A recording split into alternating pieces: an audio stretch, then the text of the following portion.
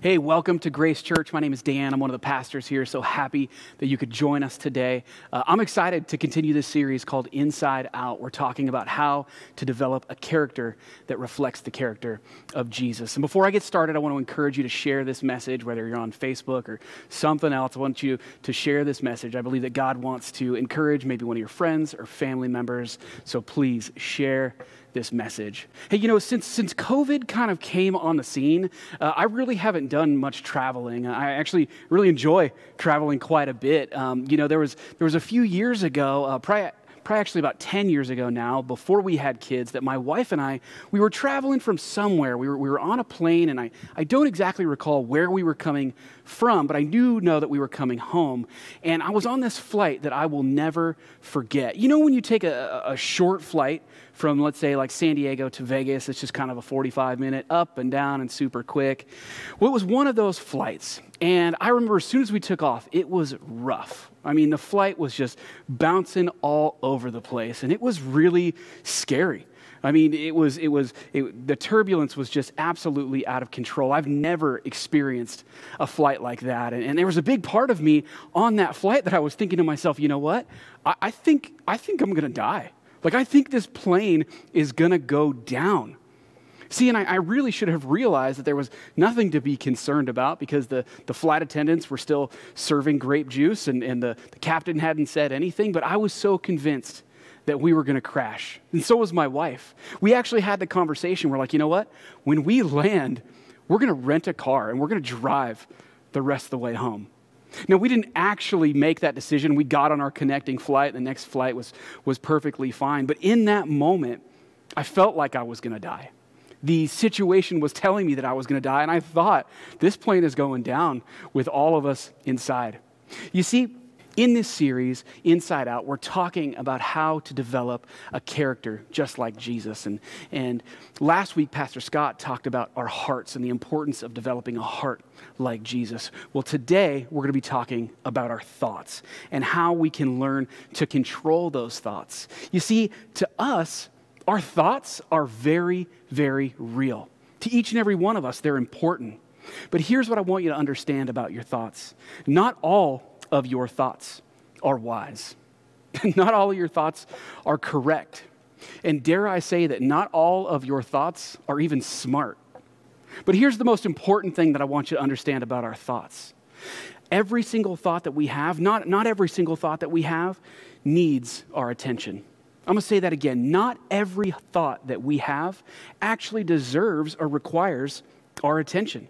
You see, the National Science Foundation says that on an average day, an average human will have anywhere from 12 to 60,000 thoughts a day. And 95% of those thoughts are repetitive. And 80% of those thoughts that you have are negative. So let's think about this for a second. If we've got 60,000 thoughts, 80% of those thoughts are negative. That would mean that we have roughly 48,000 negative thoughts every day. And if 95% of those thoughts are repetitive, that means that 43,000 times we could have a repeating negative thought in our heads. And right now, some of you may be thinking, you know what? That doesn't sound right. I don't think that negatively all the time. Well, that's a negative thought. And now you might be thinking, well, that wasn't very nice, Dan. You called me out about my negative thinking. See, now you're repeating those negative thoughts. This is how it tends to work for us. You see, we know that our minds are overloaded. But according to science and according to research, we're focused on the wrong things. Our head is in another place. It's in a bad place. It's in the gutter. We're focusing on the wrong, the bad, the sad. That's what we see happening. You see, even right now, in this very moment, if you're watching live with us, today is Sunday. But some of you, your head is in pre-Monday, where it's Sunday, but you're focused so much on what you have to take care of tomorrow that you can't focus on the positive and enjoying the things that you're doing today. You see, some of you might be thinking about something you forgot to pick up at the store or a disagreement that maybe you had with a loved one.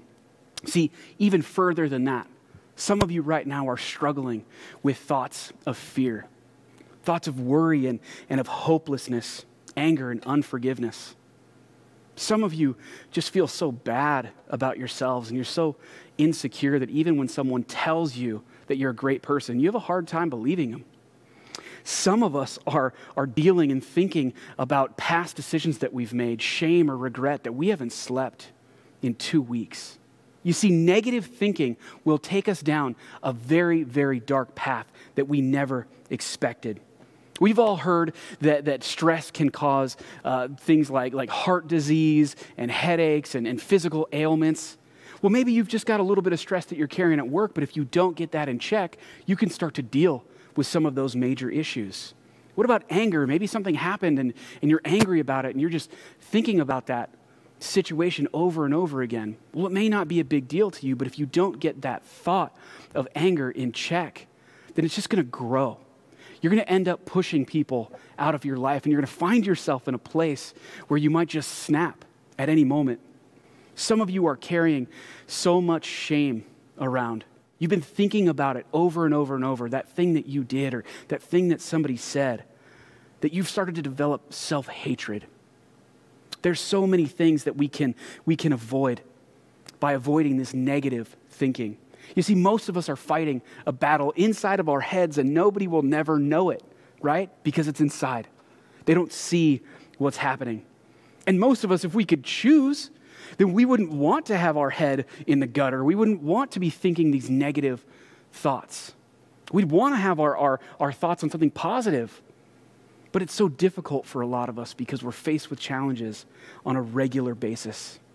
You see, it's so important for us to control our thoughts because it impacts our character in a way that we never imagined. You see, our thoughts determine our actions, and our actions repeated over time become our habits, and our habits repeated over and over again become our character. That's why it's so important for us to get our thoughts under control. You see, Paul, he writes a lot about our thoughts and controlling the things that are in our heads. And today we're going to be looking at Philippians chapter 4. And some of you may know this, but let me just kind of bring you up to speed on the book of Philippians and why Paul is writing this letter. You see, he was a part of starting the church in Philippi. And a few years later, he finds himself in prison in Rome. The Philippian church, they hear that he's in prison, and so they send him a gift basket, essentially, some food and some provisions. And Paul takes the opportunity to write them this thank you letter. But he not only addresses his thanksgiving for what they've given him, but he also writes them to comfort them concerning his situation of being in prison. He writes them to let him know that in his absence, he might be sending Timothy. And he also addresses some conflict that the church was dealing with at the time. They were really struggling to figure out if they should wear masks or not. It's a joke, by the way. That's not what was going on. He was actually writing them, dealing with some conflict about a current election that had just taken place. Again, it's another joke. But in chapter 4 of this letter, he writes and he's telling them and he's encouraging them and urging the Philippian church that in all their situations to stay steadfast in their faith. Like I said, we're in Philippians 4. We're going to be reading verses 4 through 8 today. And this is what Paul says when he's encouraging them that in all situations to stay steadfast in their faith. He says, "Rejoice in the Lord always. I will say it again, rejoice. Let your gentleness be evident to all. The Lord is near. Do not be anxious about everything, but in every situation, by prayer and petition, with thanksgiving, present your requests to God. And the peace of God, which transcends all understanding, will guard your hearts and your mind in Jesus Christ." And here's what he says in verse 8. He says, "Finally, brothers and sisters, whatever is true, whatever is noble, whatever is right, whatever is pure, whatever is lovely, whatever is admirable, if anything is excellent or praiseworthy, think about such things." Think about such things. You know what Paul is saying to the church here? He's saying in every situation, you know where your head should be at? Your head should intentionally be on the right things. Your head should be focused on the things that are noble, just, pure, lovely, admirable, and excellent. One commentator, he writes this. He says, "These," Paul would say, "are the fruit and the food of the mind that is guarded by the peace of God. When we put these good things into our minds, they stay in our minds and they come forth from us." You see, what we think about really does come out. It really is displayed in who we are. You see, on a pretty regular basis, when we give you a list of words, we'll tend to, if we're in the New Testament, we'll tend to give you the Greek translation so you have a full understanding of what the writer intended. Well, when it comes to this list, noble, just, pure, lovely, admirable, excellent, praiseworthy, these words, they translate over very directly. There's no mystery here to what Paul is telling us to do and the words that he's wanting us to know and understand. And at the end of verse 8 there, Paul says, think about such things. This list of words, think about such things. Why? Because what we choose to meditate on matters. Let me say that one more time. What we choose to meditate on matters. You see, our mind, it's just as much a part of our walk with Jesus as our hearts are. Paul writes in another letter to the Roman church, he says, do not conform to the patterns of this world, but be transformed by the renewing of your mind. For those of us who follow Jesus and have been following Jesus for a while, we can say, you know what? I don't want to be conformed to the patterns of this world. I want to be transformed. How do I go about doing that? Paul says here, by the renewing of your mind.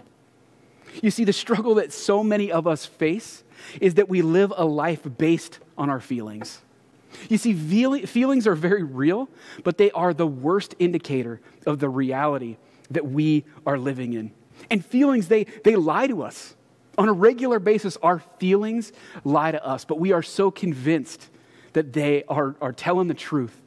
When I was on that airplane, I believed to my core that we were going to crash. Those feelings were lying to me. We were hitting turbulence. That was all. But my feelings were telling my head, and my head was telling my entire body, like, man, we're going to crash. This is not a good situation. My feelings were lying to me. And so many of us are controlled on our daily lives by our feelings. Like, how am I feeling today, we might ask? How do I feel about my job? Maybe I won't go today because I don't really like it. How do I feel about wearing a mask? How do I feel about the situation that's going on, being in the purple tier again? How do I feel about Dan's message right now? So many of us are controlled by our feelings. Now, I want to be really clear here. I'm not saying this isn't some sort of head over heart, knowledge is power, mind over matter type message. That's not the point here. I'm not saying that our feelings and our heart and the way that we experience God in ways that we don't understand, I'm not saying that those things don't matter. I know that we serve a God who can do and does miraculous things and amazing things far outside of our realm of understanding. But it's important for us to understand that just like we can't be led by our brains and just be emotionless robots, we cannot allow our emotions to control us. You see, it's a balance. It's a balance. We work on a regular basis to keep control of our emotions. When someone frustrates us, when somebody cuts us off, we raise our kids to understand the importance of emotions and how to respond to them.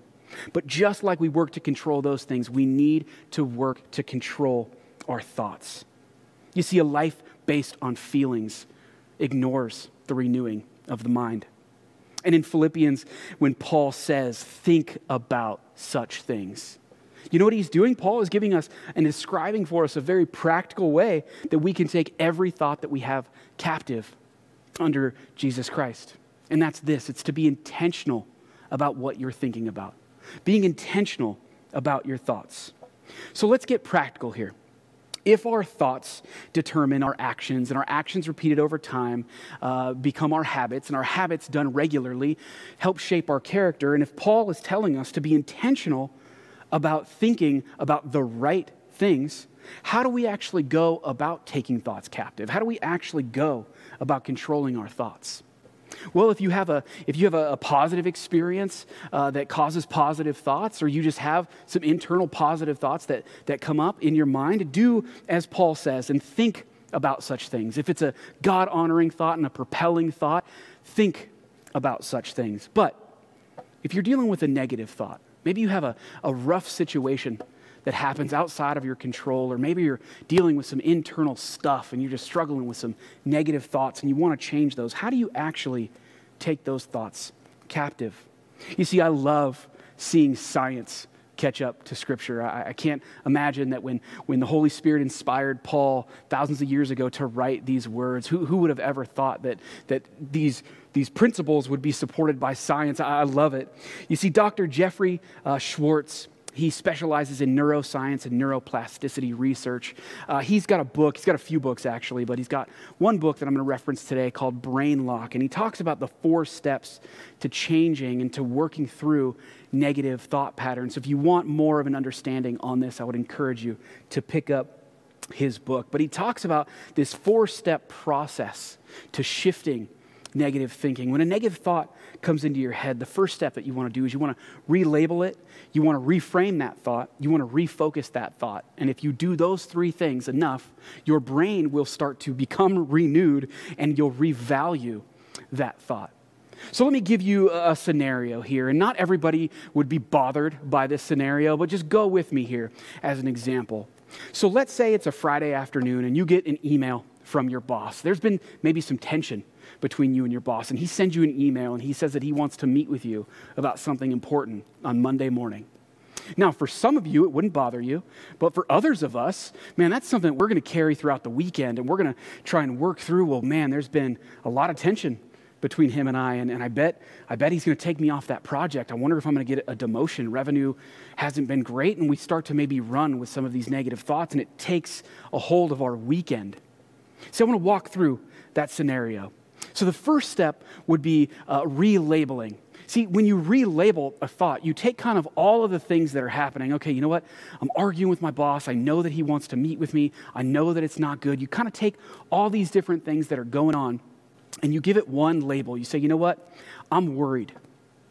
I'm worried about this meeting because there's been tension with my boss and I, and he wants to meet with me. I'm worried. You give it one single label. You would move there from that step into the second step, which is reframing that thought. Now, this is where you have to get intentional about separating the facts from the feelings. Okay, the facts are that your boss wants to meet with you and that there's been tension.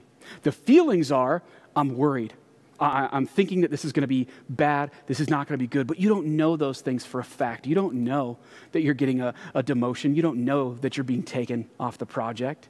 So you have to intentionally separate. You can't let emotional reasoning take over here. You can't jump to conclusions and say, okay, because it feels like it's going to be a bad meeting on Monday, it's going to be a bad meeting on Monday. We have to avoid doing that as much as possible and separate out fact from feeling. And then we move into the third step, which is called refocusing. Now, this is really our opportunity to grow.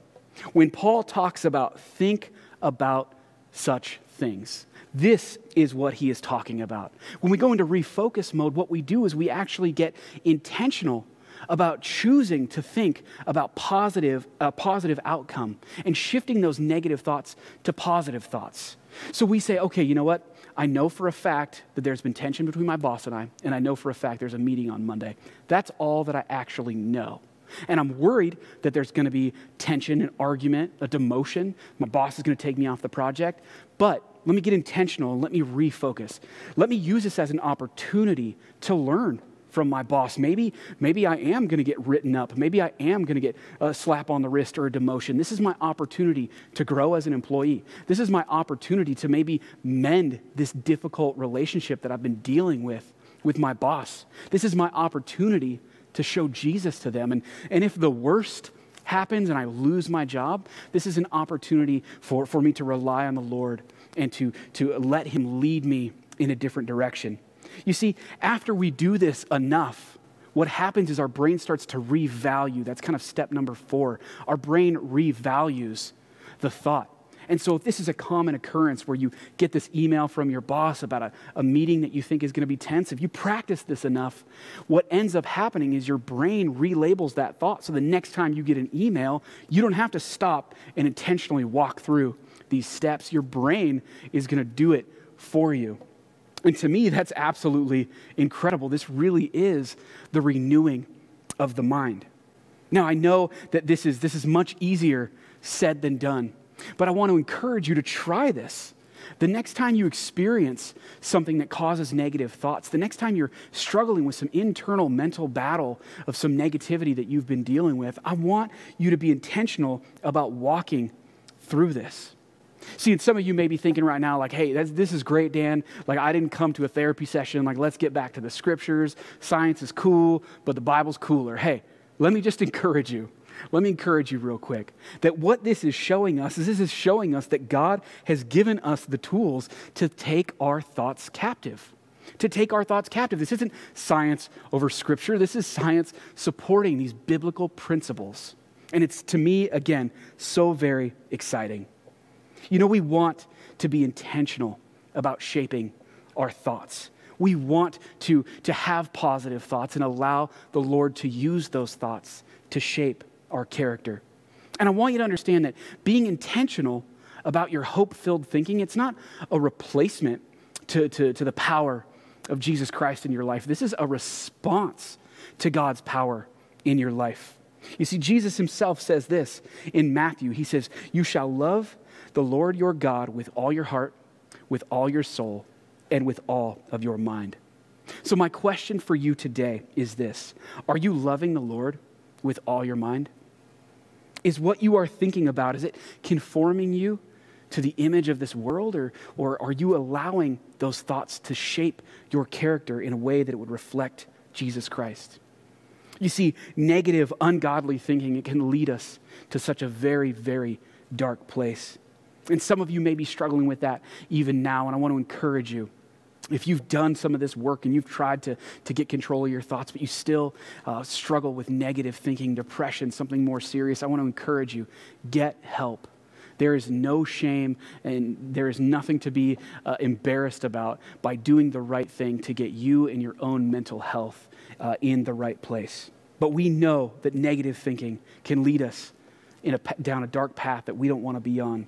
But setting our minds on things above, by allowing our minds to be renewed, by thinking about what is noble and just, pure and lovely, admirable and excellent and praiseworthy. You see, this is where fear is replaced by faith. This is where worry is replaced by peace. And this is where hopelessness is replaced by a hope for the future that God has for you. See, when we choose to get intentional about what we are thinking about, this is where God can really utilize our thoughts to shape a Christ-like character. Let's pray. Father God, thank you. Lord, thank you so much for your word. God, I thank you that so many of us, we deal with this stuff, God. But I thank you that your word is an encouragement to us, that we can take our thoughts captive, that you have given us the tools to take our thoughts captive. Lord, there are some that are watching right now that have not chosen to give their lives to you just yet, and I pray that right now would be that moment. If that's you, I want to encourage you just to say this prayer in the quietness of your own heart. Just say, God, forgive me. I'm a sinner. I believe that your son Jesus died on the cross for my sins, and I ask that you would be the Lord of my life from this day moving forward. And God, we want to celebrate with those who just said that prayer. And for those of us who have been walking with you for a while, I just pray that we would utilize these words, we'd utilize the tools that you've given us to shift our thinking, God. We love you so much. We thank you. We ask these things in your name. Amen. Amen.